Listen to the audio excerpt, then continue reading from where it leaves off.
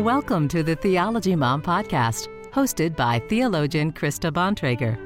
Each week, Krista provides practical teaching to help everyday Christians gain a deeper understanding of their faith. And now, here's Krista.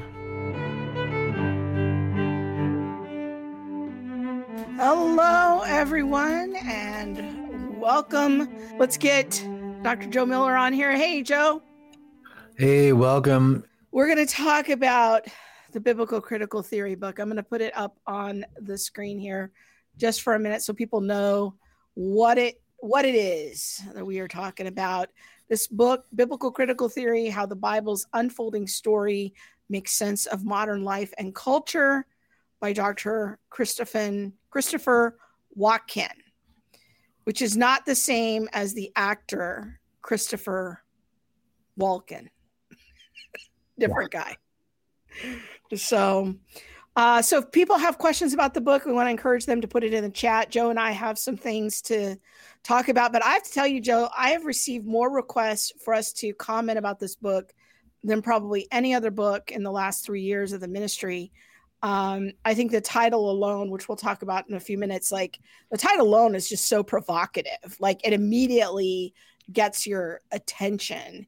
And so we had you direct a book group about it the last couple of months. You took about, I think we extended the group from 6 weeks to 8 weeks, and you didn't even have them read every chapter. It's a big book. Yeah. It's huge. It was massive. And they were all overwhelmed by trying to get through all of those pages, even in 8 weeks with all the reading. So yeah, it was a lot. Yeah. So I think it'll be good for us just to kind of give some high level types of comments about it. And I think maybe a good place to start is, kind of the big picture is, what do you think after reading through the book? You've led a book group through it. You've read the whole thing. I'm about halfway through it. We're going through it in my doctoral class right now, but we're going a little bit slower, and have spent probably 6 hours discussing it in our cohort. Probably have another 6 hours to go. So, I'm reading it fairly inspectionally, so it's slow going. But after reading it, what do you think Watkins is trying to accomplish with this book? Why do you think he wrote it? Yeah, I think the goals are great. I think what he's trying to do is something that a lot of Christians have done forever. When we think about, the book Christianity and Culture, how does Christianity engage culture? That's really what he's asking. So it's not a new question. Apologists deal with this question all the time. The way we approach it, if you look at cultural apologetics, especially with Francis Schaeffer and his way of trying to, how do we take from culture, learn from culture, then reframe culture through a biblical lens to point to the person of Christ. So cultural apologetics is one of those apologetical methods trying to accomplish the goal of what Watkin is trying to accomplish here, is that how do we engage the culture? And he wants a framework for discerning the good in culture, the bad in culture. He wants to offer Christians what he says is a positive agenda. So not just picking at negative things. Like, let's not just, here's a bad thing. He said, what's our positive agenda for culture? How do we use that positive agenda to challenge the status quo? Even in the church, possibly in ways the church is, given into cultural bents. He wants to do it in a nonpartisan way. He wants it to be not, and I assume by nonpartisan in the book, he means politically left or right, or even maybe, I guess, theologically left or right might be his framework. And he wants that analysis of culture that he presents to reshape society into the image of Christ. He wants society to be reshaped in that way through the image of Christ.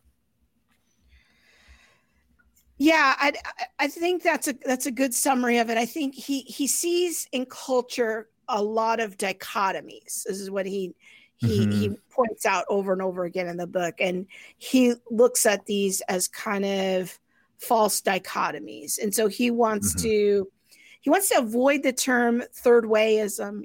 He's not trying to do a third way as his own special term called diagonalization, which we'll talk about in a minute. But he really wants to provide kind of a biblical alternative to what he sees as the false dichotomies that the culture puts forward in a lot of public conversations. And I appreciate the fact that he really truly seems to believe that the Bible connects to life and that it sheds light on all of life.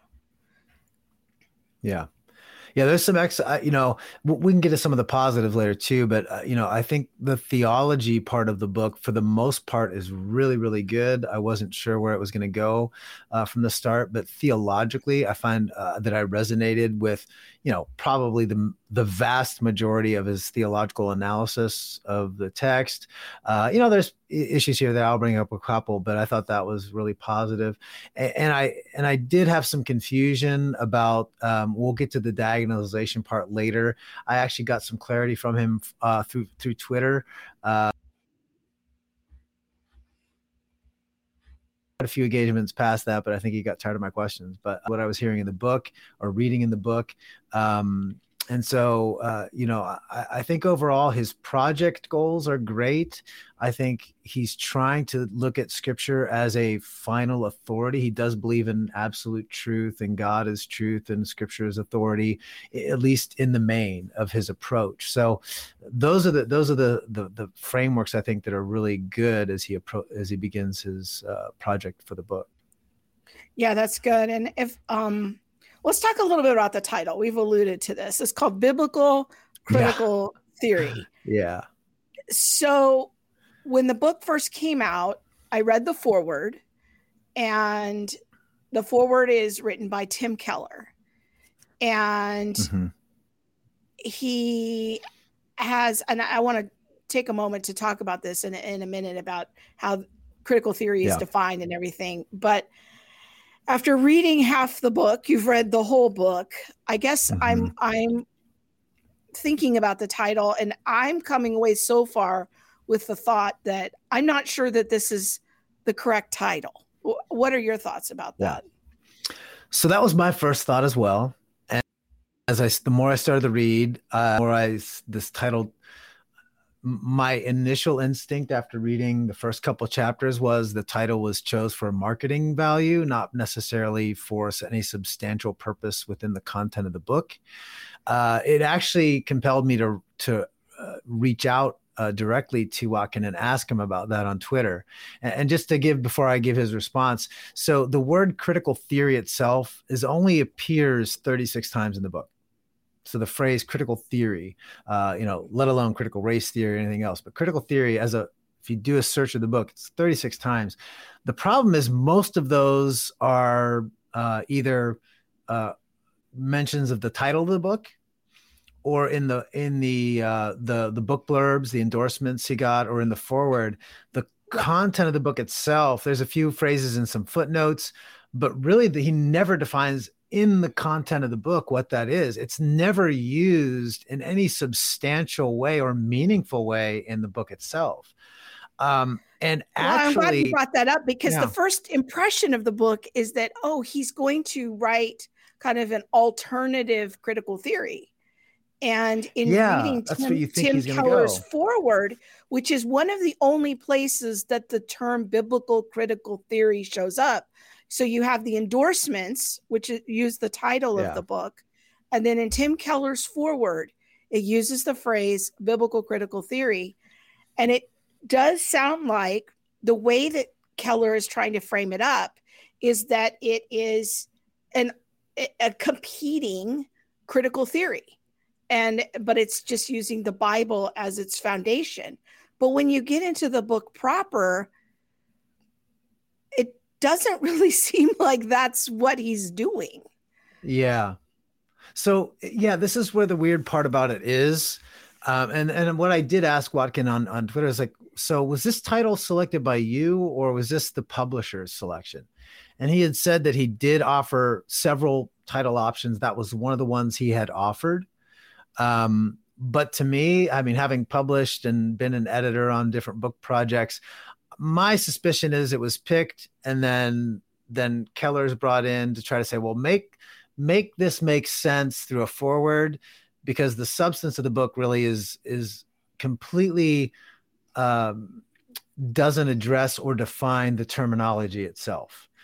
Here's the only kind of relevant references within the book where Watkin actually makes his statement. And by the way, I'm going to butcher his name every time. Like, you know how people say the book of Revelations and they put an S at the end and it's Revelation? I do that with his name every time. So I apologize. I can say Watkins when it's Watkin. So, for the record, it's Watkin. It's Watkin. And I will butcher it probably half the time. And I don't know why, but I think, it's like the actor Christopher Watkins or whatever. I just Walken. can't get his name. I think it's Christopher Walken. That's his name, the actor. I don't know. I get it confused. So I apologize ahead of time. It's not because I, don't know who he is, where I just can't get it right. Okay. So that's it. So Watkins does say, quote, "It's not just like critical theory." This is meaning the purpose of his book. "It's not just like critical theory or feminist theory with different labels. Reflecting the patterns and rhythms of the Bible itself, a biblical social theory should be distinct and not simply in its content, but its manner made up of engagement." So he seems to use critical theory as a synonym for social theory. That's the best I can make of it. And he's trying to say he doesn't really want to have it as a rehashed version of critical theory or feminist theory and just sort of a biblical theory. He wants to have a full-orbed social theory of how the Bible can reshape society. He actually says it, and that was on page 30. On page 308, he says essentially modern critical theory is like a secular version of Jewish prophecy. So this is one of the other places he really uses the term, but he gets the idea that he thinks critical theory is a framework for analyzing culture in a secular way. And he thinks that this is as an analog to what the Bible has always done, which is provide a framework for critiquing the good and the bad of culture. That seems to fit with what Keller says. So because Keller has his, Go ahead, because read that. Here's what he says. I'll read it because he says this, quote, "Critical theory aims to make visible the deep structures of a culture in order to expose and change them. Most are based directly or indirectly from forms of Marxist analysis, but," Keller says, "older and deeper meanings about just the critique and appreciation of culture." I have no idea what these older, deeper meanings are, except we're using a modern terminology of critical theory and then rewriting historical attempts to critique culture and just calling it. To me, it's a sort of equivocation on terms. It's like when, if I were to say, I want to encourage critical thinking skills. Well, critical thinking has nothing to do with critical theory. The word critical just means the ability to critique something. So what Keller seems to have done to make the title make sense is saying, hey, sure, yeah, critical theory is about Marxist ideas, but we mean there's a deeper way of critical theory, meaning just to critique something. But that's like saying, well, when I say critical thinking, I don't mean Marxist thinking. There's a deeper, more, it's like, no, the word has no connection. There's no, etymology of the word or history that connects that. And I would love seeing a footnote from Keller where this ancient critical theory, this deeper meaning comes from, but it's just sort of asserted. And I think it's to sell a title, to be honest, that will get exactly what you got. Everybody cares about it because nobody cares about a book called, Biblical Social Theory, but everybody's interested by biblical. Should have been the title of the book. It should have been called Biblical Social Theory, based on what the author says in the introduction. Yeah. I don't understand. Hey, Siri, a critical theory. Siri doesn't understand what that means. Oh my goodness.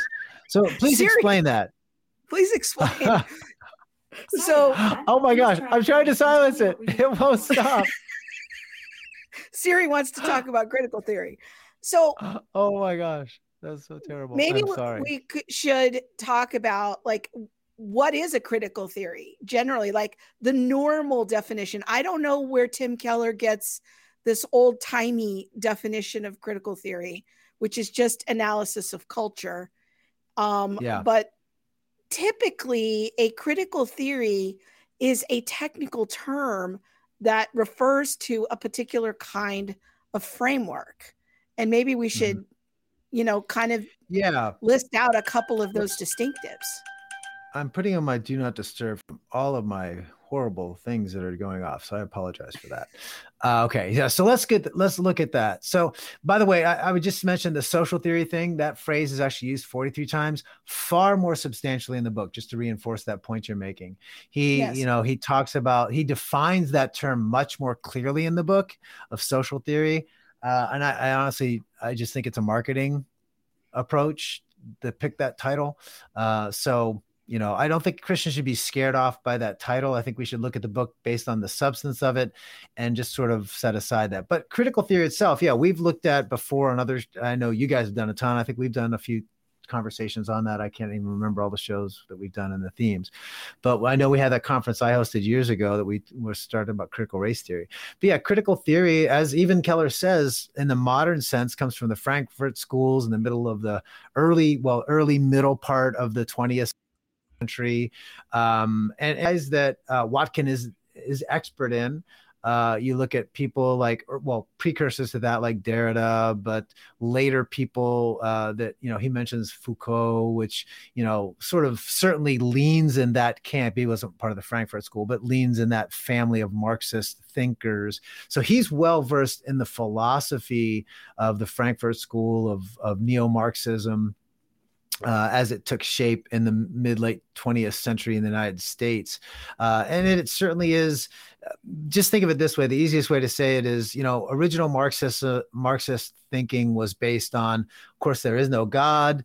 What's the explanation for the world? And it used class distinctions to make these were the key differences between the oppressor and the oppressor classes being oppressed, but it was all based on, basically money. Who are the wealthy? Who are the poor?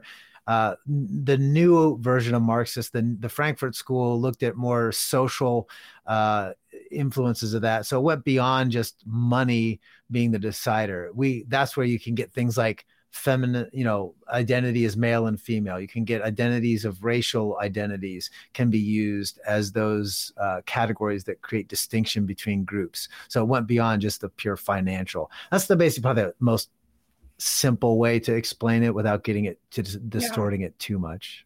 Yeah, I'm just looking at the Wikipedia entry, what makes something a critical theory? A critical theory is any approach to social philosophy that focuses on society and culture to reveal, critique, and challenge power structures with roots in sociology and literary criticism. It argues that social problems stem more from social structures and cultural accommodations than from individuals. That's just a very basic Wikipedia definition of a critical theory. And even if we take that definition, if Watkin would have gone with that definition, we realize that what his book is not a critical theory. It's not, because it can't be, because he will say in the book that sin is the primary issue that undergirds all of these problems, not social structures. Those are not the source of evil in the world. Now they can create evil, and we'd all agree with that. Social structures can certainly reinforce wickedness, but Christians would say at the center of those problems is the sin problem. And Watkin has good theology, and he acknowledges that, which again, if we take Wikipedia at its face value, therefore there can't be a biblical critical theory in that sense, because we're not going to center power structures and we'll see. I'll give an example later where I think he goes off the rails a little bit, trying to use that terminology to reinterpret the fall through those critical theory lenses, and it kind of distorts the story itself. So when we try to reframe biblical social theory, which is fine. How does the Bible help us analyze and critique society as a critical type theory? I think you end up deforming good theology, which again, he starts off with good theology. So I think that's where the struggle, that's for me where the conflict comes in the book, where there's some irreconcilable differences between what he says in certain parts. Yeah, that's good. So kind of summarize there, we don't think the book is appropriately titled. It's not a biblical critical theory. It's not a critical theory. the book probably should have been called Biblical Social Theory. So, all right, well, let's talk a little bit about the audience. I think this is the next thing that kind of comes up is we're already getting some questions in the chat. Like, who is this book for? Yeah. Who is he writing for? Because again, in the foreword, Tim Keller's like, oh, this is such a wonderful book. It's every pastor, and it's even accessible for students. And I'm like, no. Wow. No, I don't agree. So what are your thoughts about who the audience is? So maybe some like sort of wunderkind students that are geniuses at age 7, Doogie Howser, if we go back in time, would have loved it maybe if he had the same genius for philosophy as he did for medicine. But outside of that, it's really graduate level, possibly, depending on what the graduate students, even undergrad, might be in. Watkin is clearly a well-read dude. He's very well educated. He's read a lot of stuff. He's weaving in all kind of literature and songs and mathematics and all kind of stuff. It's a tour de force of major thoughts and thinkers and all kinds of stuff. Actually, it points, I think, to the detriment of coherence. I think at some point he sort of takes people out of context to try to weave a narrative of all these historical themes, because he's trying to create a sort of, hey, we're all seeing the world the same critique-ish kind of way. We're all critiquing culture, and this is a theme that everybody has. So sometimes where I think he takes some people out of context to say some things that I don't think are quite accurate. But you'd have to be pretty well read to even pick up on that, because like I said, he just throws out names and quotes and people who theologically are very diverse, even from a Christian perspective, conservative or maybe more liberal or progressive in their theology. And he just kind of throws them all together as if they're saying the same things because they use the same language. And it's just not quite right at some certain points. So, in the, dozen plus hours I've spent on dialoguing through this book and trying to unpack that, let alone the hours reading it, I feel like you'd have to be graduate, possibly a PhD level would be more appropriate. Somebody who's done a lot of hours and a lot of breadth of thinking. Yeah, I feel like he's assuming you have a certain level of mastery of 20th century philosophy to some degree. Yeah. He doesn't define enough to, he assumes that because he doesn't give definitions, which is what you're saying. Yeah. And he assumes that you have an operational, you're somewhat literate about the various streams of 20th century philosophy. Mm-hmm. And in my opinion, this is a book for doctoral students. You could maybe do master's degree students if they were specializing in cultural apologetics. But I don't know if the book is important enough to make a room for it in that program. But this is not a book that I would suggest every pastor must go out and add to their library and start interacting with it. Yeah. That's my thing is like, I think at the master's level, it would have to be somebody who's getting a degree in philosophy, but that's generally not what Christians are doing at the master's level, even if they're doing apologetics. It's not a philosophy degree. So I think even most apologists wouldn't have the philosophical chops to really truly unpack the book.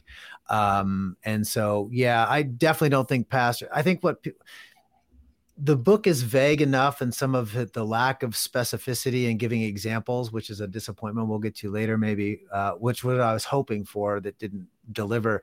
I think it's vague to the point where if you go in with a certain perception of critical theory itself, whether it's good or bad, I think the book has enough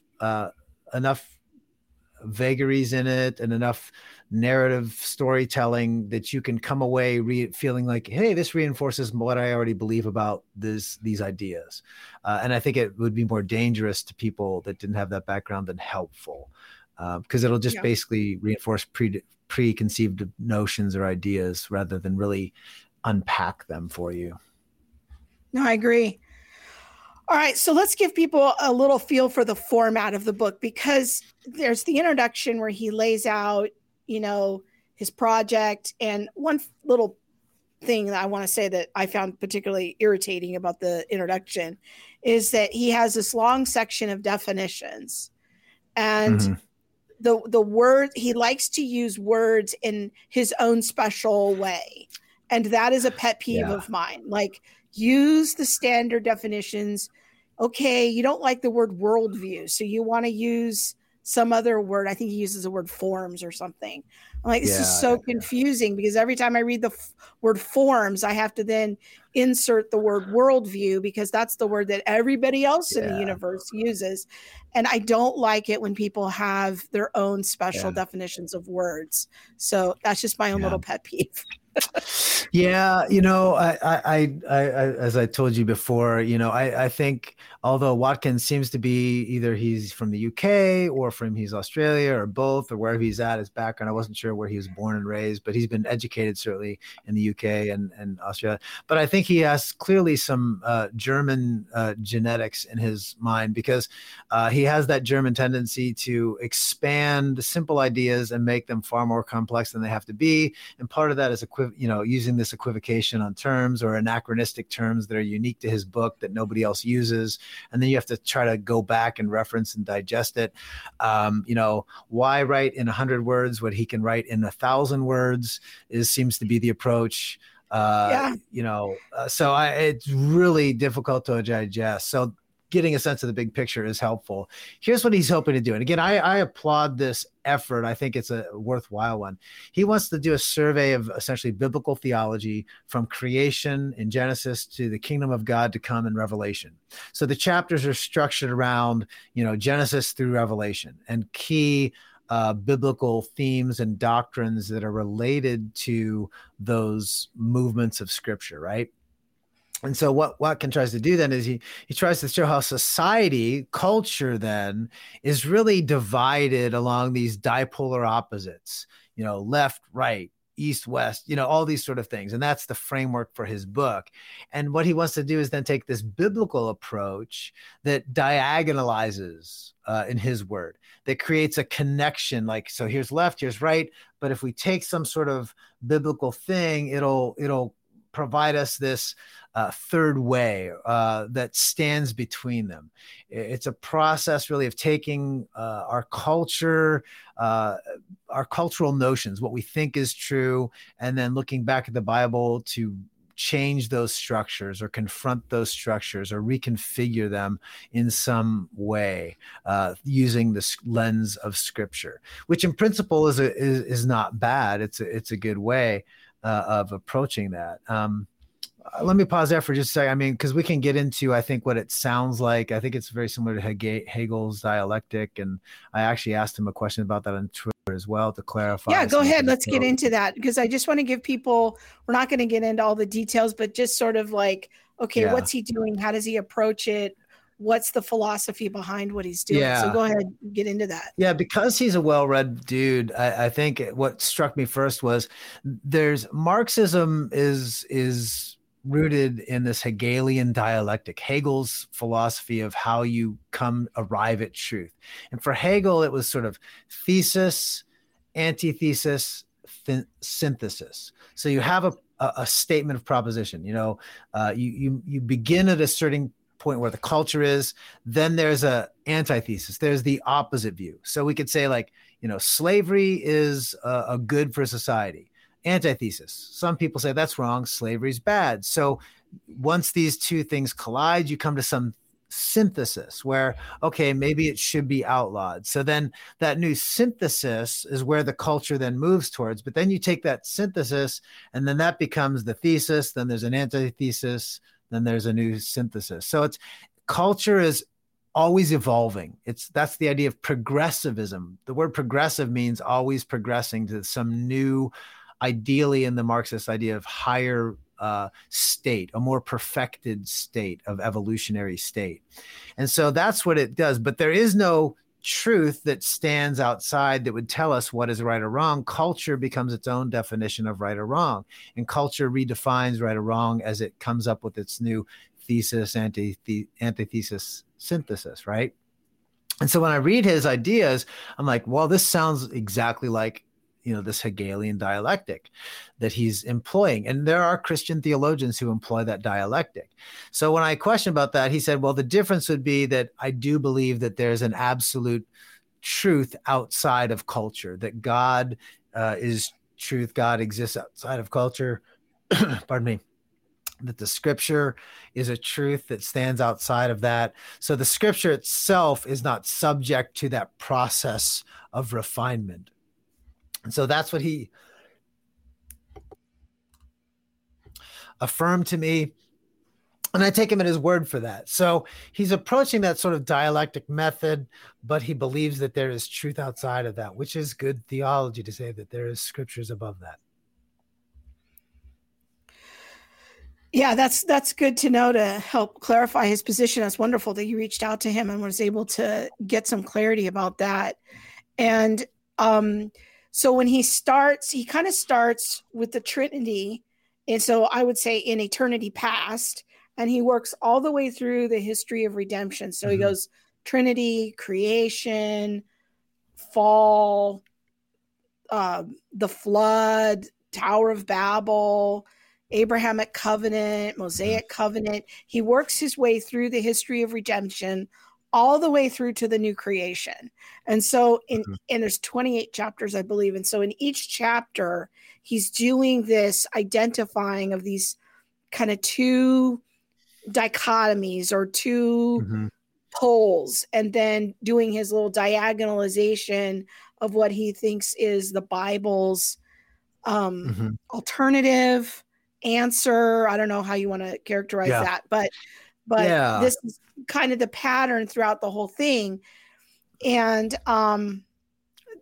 it's basically what we call in theology a biblical theology, in that it's going through the history of redemption, but it kind of has an eye toward responding to cultural issues. So using the framework of the history of redemption to answer certain problems in the culture. I don't know if you have anything prepped to give us one or two examples to tease that out a little bit. Yeah. I do have some good quotes I think that might be helpful that I was thinking through. He says this, for example, and this is one of the places where diagonalization kind of goes off the rails for me a little bit.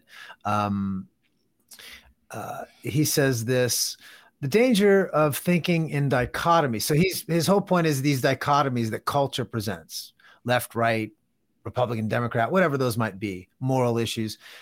He says the danger of thinking in dichotomies and placing yourself on one side of them is that you become shaped by what you oppose and hate. So my sort of response, I read this, is so either I accept a dichotomous way of viewing or a diagonalization view of doing things, which itself is a dichotomy. So it seemed odd to me that he says dichotomies are bad, scripture provides another way, yet his whole entire premise is a dichotomy. Either you accept the way the world works or his way.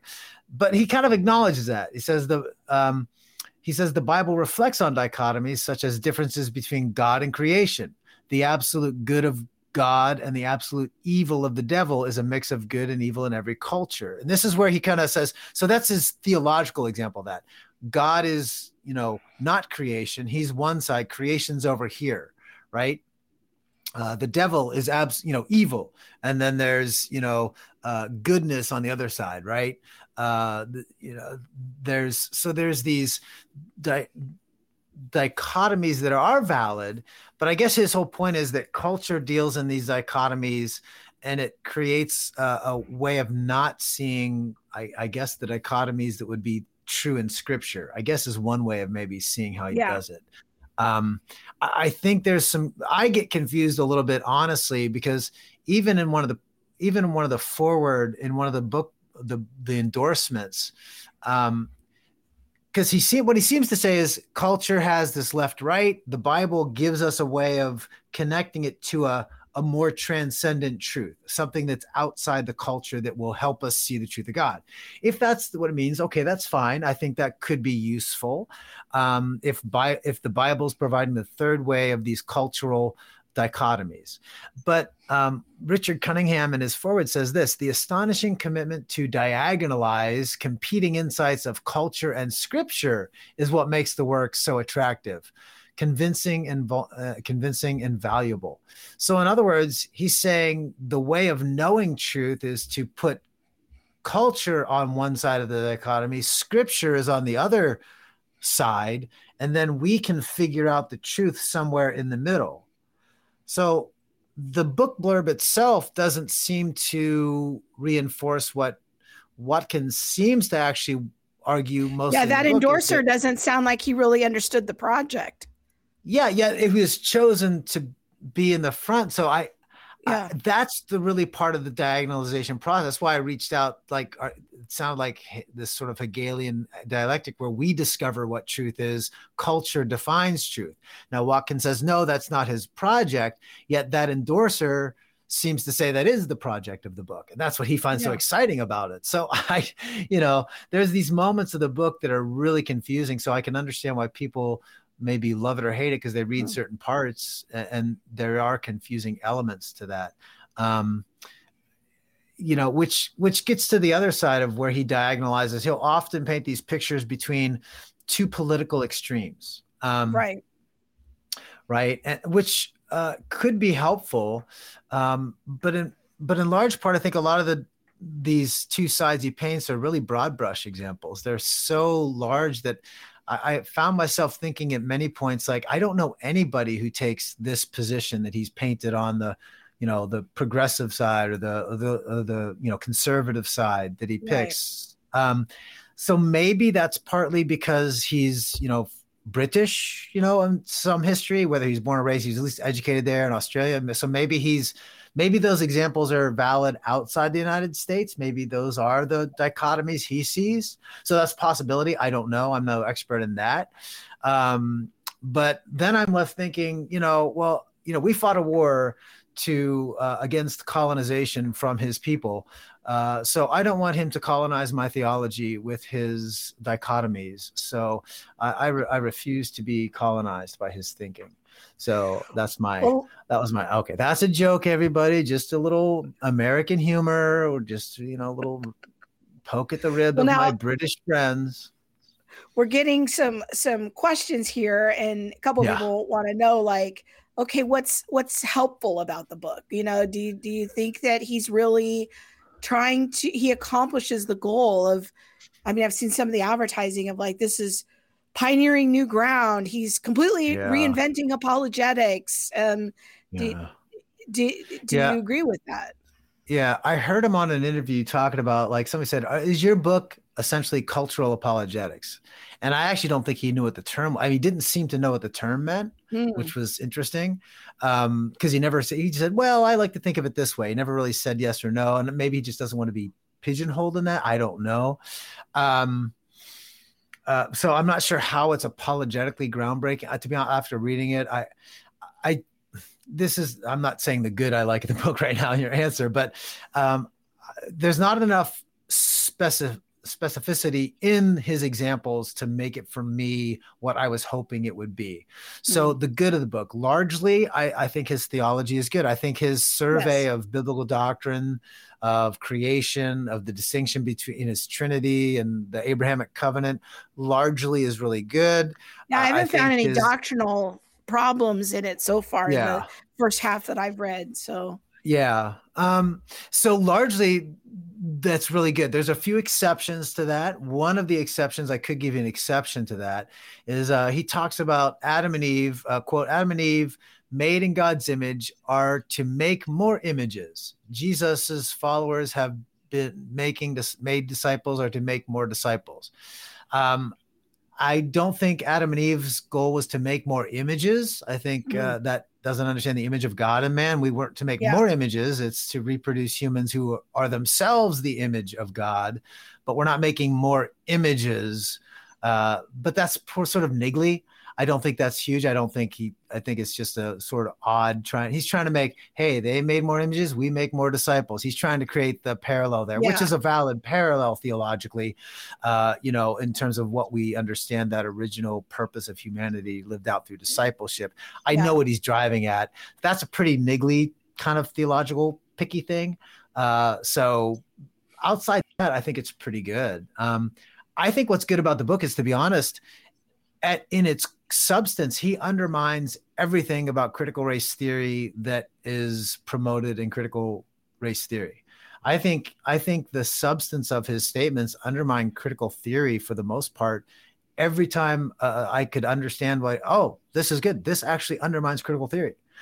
So I think the project of his book, the name set aside, I think his theology and the way he frames it lets us know that there's no marriage between biblical theology and critical theory. So, for example, Watkins writes, and this is from page 95 of his book, every account frames humanity as the image of something. So he's talking about every philosophy, every account.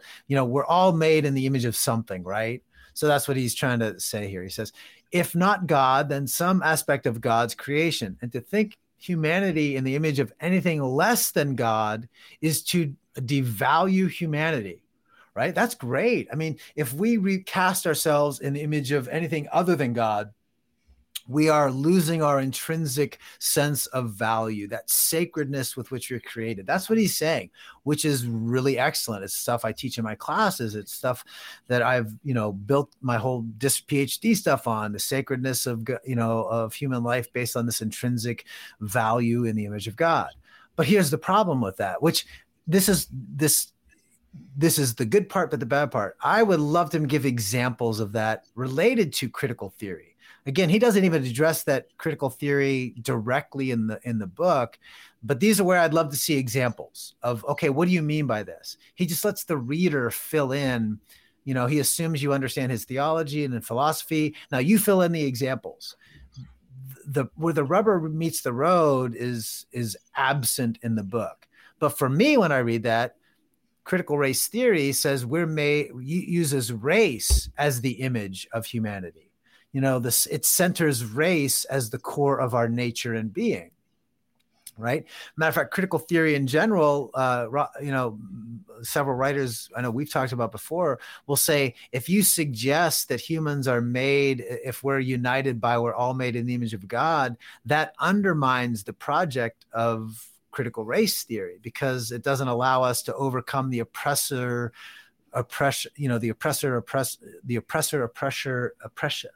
person distinction, right? The oppressed categories. And so, I think in the substance of his book, he really does. He says, again, Jesus is no more saves the poor because they are poor than he damns the rich because they are rich. 382, page 382.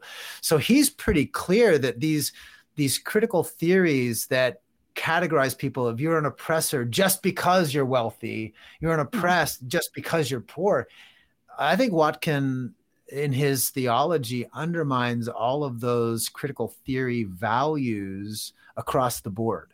So I just wish he'd give specifics on that. But overall, that's a positive of the book.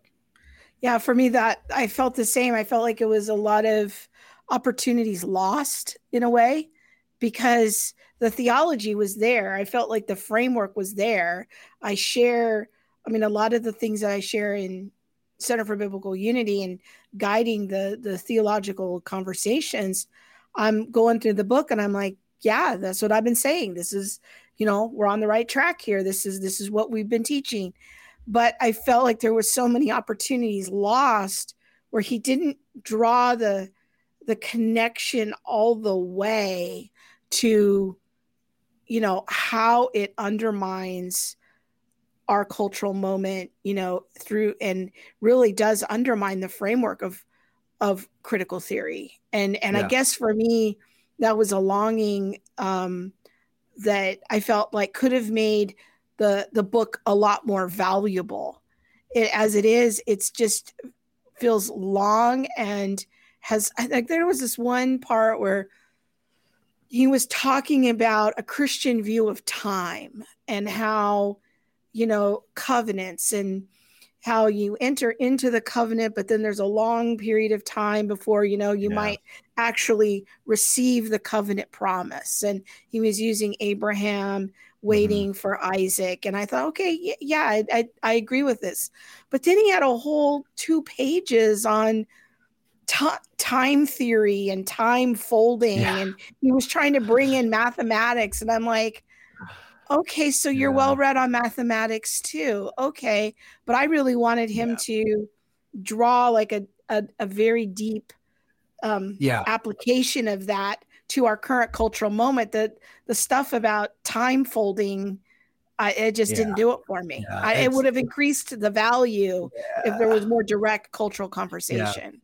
For it to be groundbreaking, he'd have to give a lot more specific examples of where does he see this good and bad in these different things. So let me give you one more example on the critical theory side, which is where I think this is where he falls short again, because I think his goal is people understand this.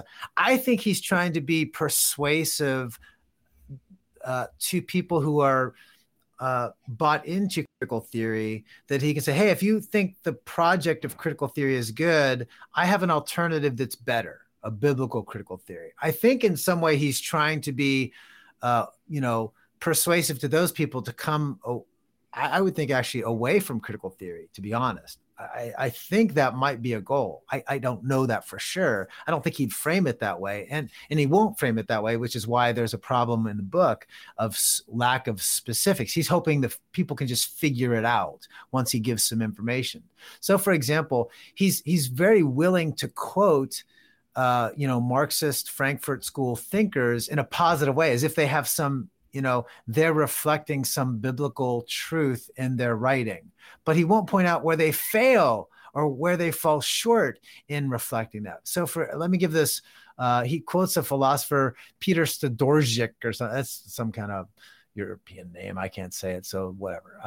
He said he insists on what he calls, quote, enlightened false consciousness, in which an individual or a group of intentionally and ironically cultivates a state of consciousness they know to be false because it's advantageous to do so. But what he means is people will promote a lie to make themselves feel something, or to convince people in the culture that something is true that they know is not true because they think it'll lead to some good end. That's all that really means. So he says Frankfurt School theorist Max Horkheimer argues for a similar idea. The bourgeois embrace the ideology out of cunning and a will to dominate, not because they are duped by it, right? So in other words, people will use a political strategy that they know is false, but they can use that strategy to fool people, right? So in U.S. politics, we could look at something like when senators and when Congress puts up a bill essentially that they want to get passed, they'll call it something that's deceptive to hide the true meaning. So they'll say we're in Congress, we have the it will be illegal to kick puppies bill. No one's allowed to kick puppies. Well, what's in the bill? Well, the bill is about bank policy. Well, why is it the I don't kick puppies bill? Well, because nobody opposes. You don't want to be the person who voted against the I kick puppies bill, right? You invent, the people in power invent these fictions to persuade people to buy into their project, but they know that their framework is a lie, right? That's what he says people will do. And he's relating this to Satan. Satan created this sort of false consciousness for Adam and Eve. That's ultimately where he goes with this. But I would argue, let's give an example. This is exactly this concept of race does for critical theory. It intentionally creates this enlightened false consciousness where race is the problem, but race is the solution.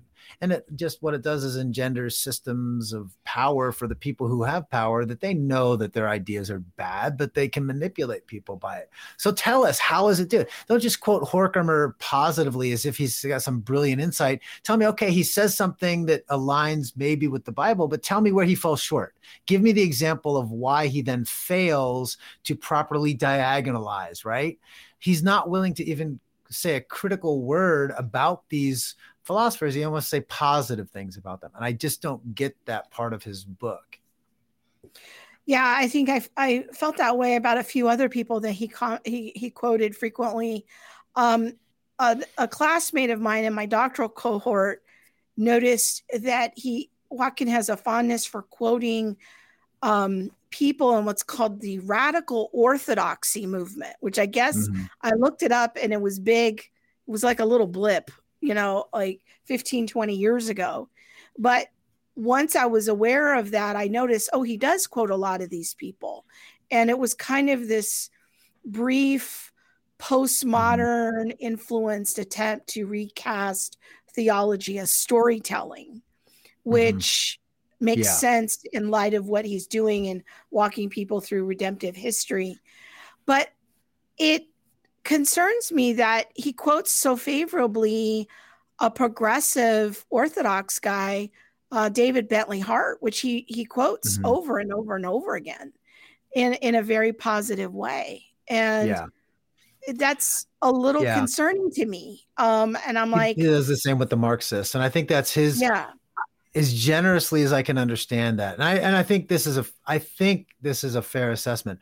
I think what Watkin is trying to do is he's trying to quote these people who I think he does disagree with fundamentally. I think he's trying to quote them positively because the target for his book are people that have bought into certain thinking. And he thinks he can maybe woo them through this, positive talk about, hey, I like this person, but here's what they said. This is great, but let me pull you this way with a more solid biblical theology. I think that may be his project. So like the people who have been kind of wooed by critical theory, this is the very subtle, winsome way of snatching them back a little bit. I think so. I think that's it's a possibility. Wow. Again, I'm trying to be as generous. I'll float that in my in my reading as possible. I'll float that idea in my doctoral cohort and see if anyone buys the reason I'm stuck with that idea, though, is because when you look at some of what he does, right, if I connect the dots he doesn't connect, I think he undermines those thinkers. I think the dots he does paint clearly undermine the people he's quoting. I think he does undermine them. He just is not willing to say, point out where he's undermining them. He's diagonalizing them. In other words, he's wanting you to do the diagonalization, I think. Now, I could be wrong. I mean, I could be totally wrong in that assessment, but I can't get away from the fact that he does such a really good job in much of his theology. How can he not see the problem with these philosophers that he's quoting? And so that's where I'm stuck. I can't figure that out. So I'm trying to figure out how would I resolve that. Maybe that's his project. Maybe that's the way he thinks he can do it. I don't honestly know, but that's my take. Now, Mel's making a comment here that I wondered about too, as you were talking, is I wonder if there's a cultural thing, being British, being Australian, of cultural norms regarding directness and indirectness, and we tease, Monique and I tease Carl Truman about this sometimes. And I pushed him a little bit last time he was on our show because I felt like he was being a little too polite, but I don't know. And I'll just candidly admit, I don't mind the transparency, but I'm not smart enough to make all those connections. I needed a little bit more spelled out for me. And I think the book would have had a lot more value if that's what he's trying to do. If he's trying to kind of subtly undermine for people who have bought into critical theory and kind of try to woo them back, to historic Christianity. If that's his project, I think that's a great project. I could get behind that, but it's so subtle. I'm not sure how that's my problem with it. It's so subtle. Am I just inventing the connections I want to see, right? That I would like to see this. And this is the negative of his book, is I think he's so subtle in his actual substantive analysis of applying. He does such a thin job of applying his diagonalization to actually concrete things that he's discussing, that I think the reader could maybe come to the exact opposite conclusion, and they might be justified. So if I was a critical theorist, there's parts of the book, and I got to these parts where he doesn't define certain terms.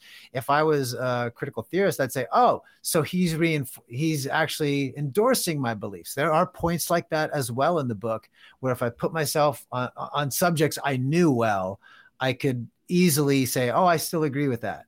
I'm a full-on critical race theorist, and I still agree with what Watkin is writing. So there are points when I could figure out what he was talking about that I was like, wait a second, that's very misleading.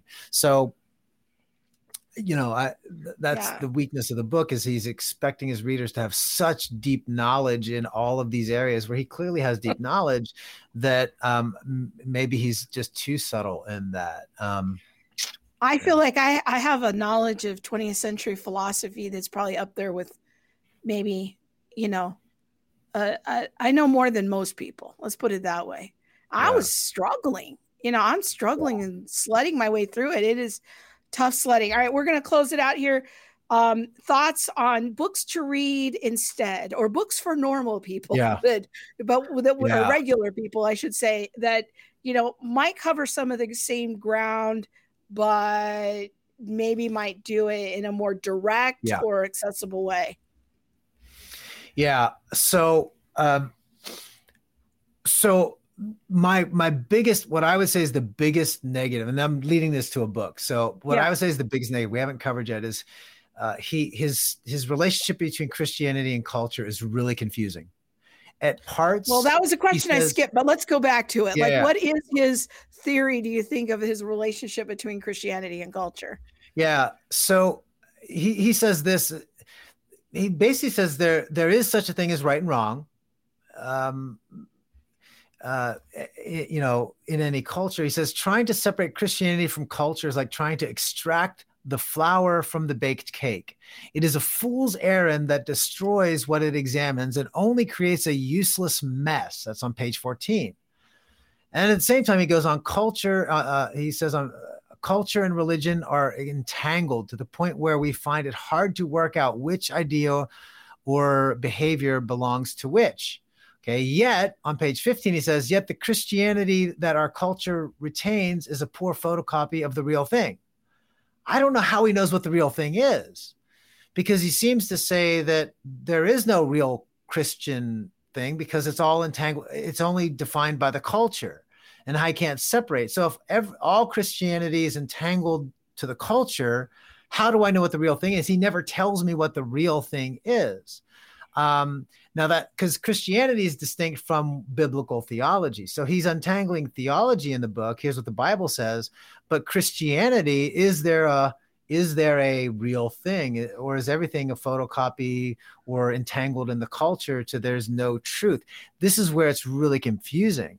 So it's that part, it's confusing. And this is where he really goes off the rails for me. This is probably my biggest consistent negative in the book, where I think I definitely know what he's saying, and what he's saying I disagree with. He says that he confuses sort of the concept of culture with cultural practices. The macro, what is culture, with the micro specific practices. Here's one example on page 502. He says this: a biblical attitude to culture, cultural artifacts, or the practices, the ideas, anything within a culture is a cultural artifact. So the biblical attitude of cultural artifacts can neither be one of utter affirmation or of unlimited condemnation. He says, this means that the Christian position is open to discerning engagement with any and all cultural phenomena, movements, and events, because none of them is utterly good and none exhaustively evil. So nothing with it, no idea is utterly evil, no practice is utterly evil, all have redemptive value. Then he undermines that, like a couple pages later, it says, I'm not saying we should find good in everything, because we don't have to read Mein Kampf and say, where does this align with the Bible? But yet he says multiple places, a dozen places throughout, there's nothing in culture is absolutely evil, nothing is absolutely good. This simply doesn't align with what the scripture tells us. When God told Israel, hey, don't, sacrifice your babies to the gods, the false gods, that was utterly evil. God didn't say, hey, you know what, when you think of sacrifice of infants, let's pick out the value in that and how it points back to it's good to worship something. And if it's good to worship something, why not just worship me instead? God wasn't trying to have them discern the positive value of infant sacrifice. Paul seems to be pretty clear in the New Testament. Before you were followers of Jesus, you followed drunkenness and sexual immorality and all these sort of things. Don't do those things. Those are all bad. Paul is not saying, let's diagonalize these. When we see orgies, hey, well, we all recognize we want sex and sex was designed by God as good. How do we diagonalize that to find the good in the culture? So he says this enough that there's no good or bad that it goes off the rails for me. Now, here's what I would agree with if he said it, but he's not saying this. I don't think any culture is absolutely evil or absolutely good. I think there's beauty in every culture and there's evil in every culture because all humans are made in the image of God. All humans are B'Tselem Elohim, in God's image. All humans reflect some beauty of God. And so I think every culture has some beauty in it, but collectively, the macro picture. But on the micro level, that doesn't mean every cultural artifact is a mix of good and bad, right? So racism, I think, is always evil. There isn't, it reflects something decent and let's diagonalize that. No, it's always evil. And so his statement is too clear for me to sort of squint and say, maybe he means this. I think he's completely wrong on that point. And I think that's the most clear point that he's consistent about in the book that I could say, boy, that goes off the rails. That said, I can tie that to my book recommendations in a minute, but that's one of the things I did want to make sure came out. Yeah, no, I'm glad you did. A big flaw in his deal. No, I love that. Super helpful insight. And I think, I think just let's kind of give some alternative recommendations for regular people that might want to engage in an exploration of Christ and culture. And, how does the Bible criticize or critique the culture or find it correspondence to the culture? Like, I think that's a worthwhile conversation that some people who might have had an interest in this book, they're like, oh no, this book's not for me, but let's give them a different selection.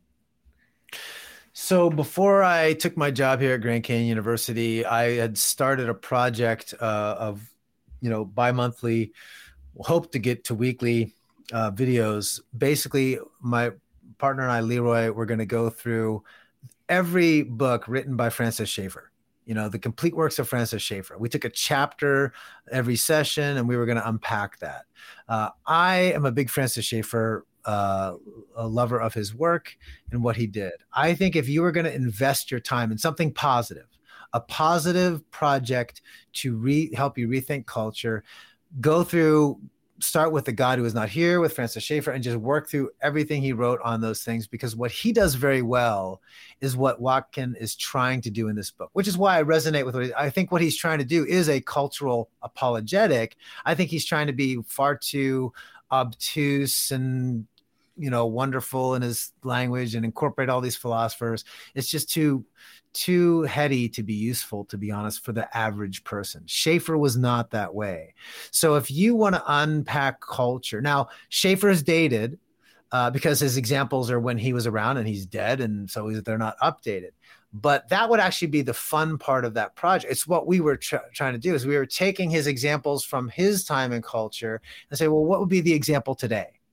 That would be a great group study. That would be a fabulous Bible study, or a book study if you're in your church, not Bible study, but, a book study if you're going to go through. Let's unpack this. Okay, he gives this example from 1930s and art and music. Well, what's an example in 2023 art and music? Because he gives a lot of specifics where Watkin gives just, sort of abstract philosophy. Schaeffer, the rubber meets the road constantly. He gives philosophy. He gives, the abstract, the philosophical, theoretical, but then he gives exactly concrete examples. So he's far more successful in this. And even as dated as his examples would be, I think he's far more useful to everybody listening, to pastors, to students. I would use him 100% of the time over Watkin at almost any level. And it's not because I dislike what Watkin is doing. I mean, I'm just saying as a practical point, right, he's far more accessible. You don't have to have years of studying Western philosophy to understand him, to understand Schaeffer. So that is what would be one or two books. Yeah, what would be one or two to start off with if Schaeffer is new for people? So I said, like the God who is not here. The God who was there. The God who was there. Yeah, the God who was there. Sorry, I'm too many things running through my head. Yeah. The God who was there. Start with that book. Just start with the God who was there and go from there. That would be my starting point for him, because it's really actually a foundational to really understand a lot of other Schaeffer ideas and concepts. So it builds from there. So that's the best starting point. Like a lot of people say, which book of the Bible? Start with John, right? The Gospel of John. Well, start with the God who was there. That's going to be your starting point. That's my big one.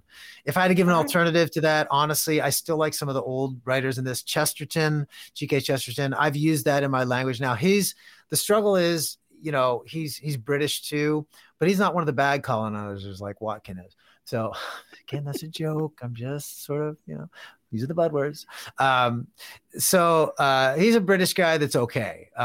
He's one of the good guys. And so his language is a little bit higher than Schaeffer's in terms of his use of language. He's a little bit more, you've got to maybe look up a few words in the dictionary to follow with Chesterton.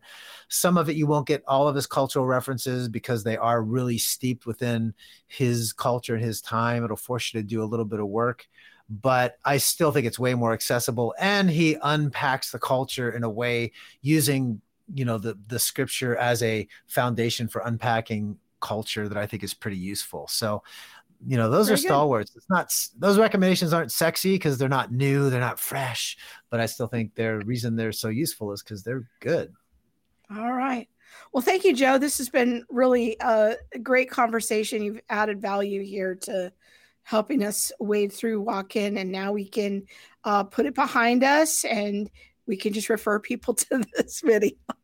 So, and I know Neil Shenvey is working on a written review. I'm sure it will be wonderful. So if people want something in writing, but not as good as this video. But not as good as this Neil video. Shenvey. But yes. Yeah, this is better than anything you could write. That's right. I hope this gets quoted. I hope it goes viral. I said that. Yeah. Gauntlet thrown. Yeah, well, Neil's also on the Academic Advisory Council, so we would only be competing with each other. So. Yeah, well, I'll do it. I don't All know, right, Neil. well, I'm not cool like you, Chris. I don't know Neil. He's not my best buddy or anything. He won't even follow me on Twitter. But quite frankly, you won't follow me on Twitter either. So what do I know? So you don't know. I have a secret profile. The CFP. Well, I tweet, hey, follow me. You don't even care about me. So Neil's pretty cool. Apparently, I'm not. So his stuff is definitely better. So I guess that's what I'm reversing myself. His stuff is better. When it comes out, forget the video. Well, thanks, Joe. Thanks for doing this with me. I really appreciate it. And it's always fun to hang out with you. Hey, I looked on your LinkedIn bio. You and I have something in common. We both have strategic as our number one strengths. Oh, yeah. Yay. Yeah. And I have responsibility also as my number 3.